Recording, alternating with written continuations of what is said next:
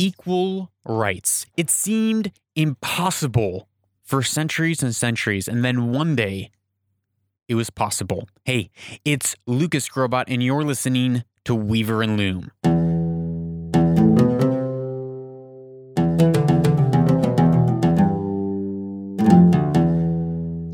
Welcome to episode 82 of Weaver and Loom Own the Future.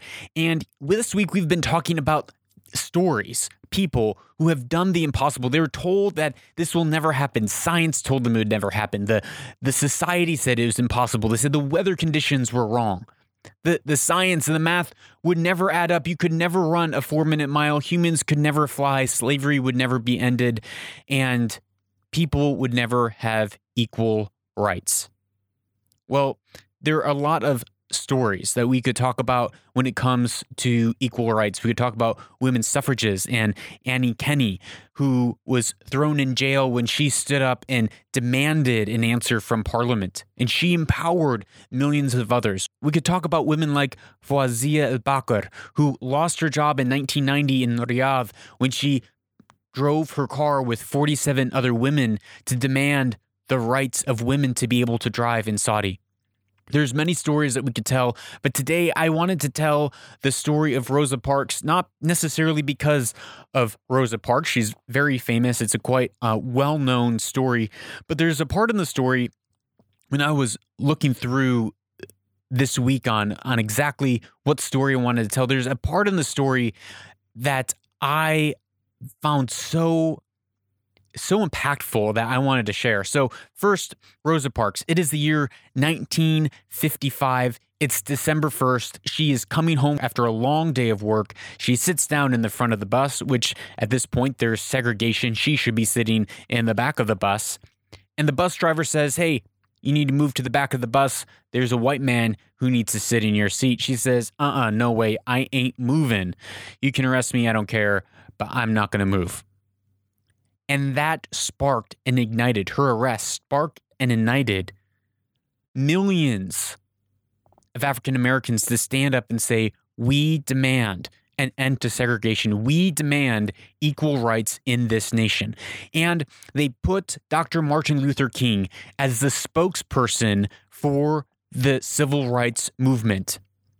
Now, when Dr. Martin Luther King came on board, he said, we are going to see the civil rights movement happen peacefully and without violence. We are not going to resort to violence to see our rights come to pass, but we are going to do so peacefully. Well, his critics didn't like it. The people on his team didn't like this. Like, the only way this is going to happen is if we make a ruckus, if we stand up and shout and riot and demand our rights. Otherwise, it will never happen. He said, no, we're going to do it peacefully. Well, it turns out January 13th, 1956, just 6 weeks later, after Rosa Parks was arrested, someone threw a bomb at Dr. Martin Luther King's house.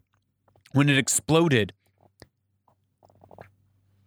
the neighborhood gathered, the masses gathered, they all came around Dr. Martin Luther King's house. He came out, he forgave the people that bombed his house publicly, and then, according to Taylor Branch in The Parting of the Waters, tells what happens next, and this is a quote.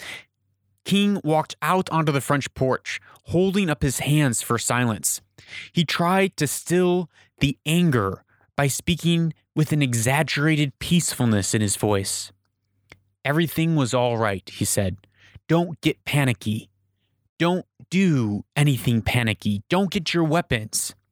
If you have weapons, take them home. He who lives by the sword will perish by the sword.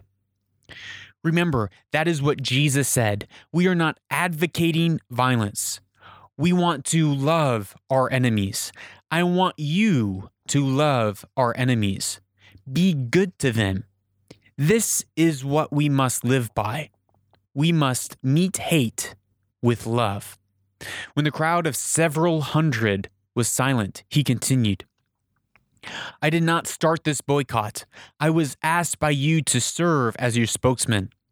I want it to be known the length and breadth of this land that if I am stopped, this movement will not stop. If I am stopped, our work will not stop. For what we are doing is right, and what we are doing is just, and God is with us. Dr. Martin Luther King didn't resort to violence, but he returned. When he received hate, he returned love. When he received violence, he returned forgiveness and peace.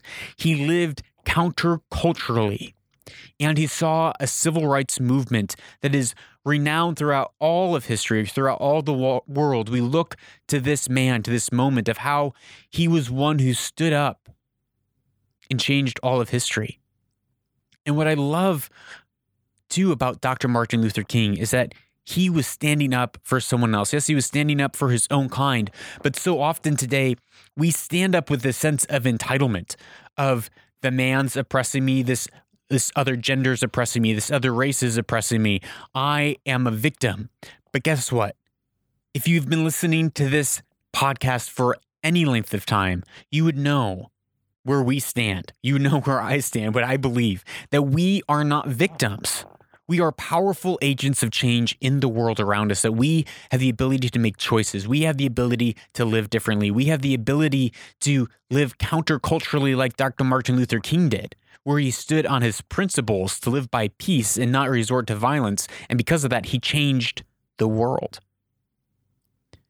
Another thing that Dr. Martin Luther King did, he was standing up for someone else. And so often we fall into these, as I said, victim mentalities and these entitlement mentalities where we feel entitled to something. And so we bemoan and we groan about how we're so oppressed, how justice isn't being served, how we got dealt a bad hand. But we must realize that even if this is the case, the response is not to sit around and complain and demand that we have our rights. The correct response is that we would go out and we would serve others, that we would stand up and say, yes, I may not be getting my fair shake at life. Maybe I feel that way. I don't, but maybe you do.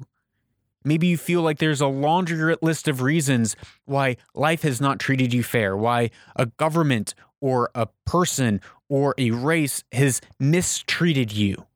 Okay, that might be the case. And for many people across the globe, it is the case. But a response must remain that we must stand up as a person, as a people who may be facing oppression or facing resistance, and we must be the agent of change for other people.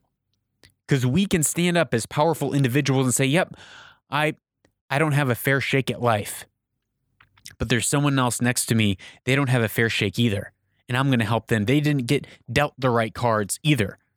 I'm going to help someone else, and that is the response.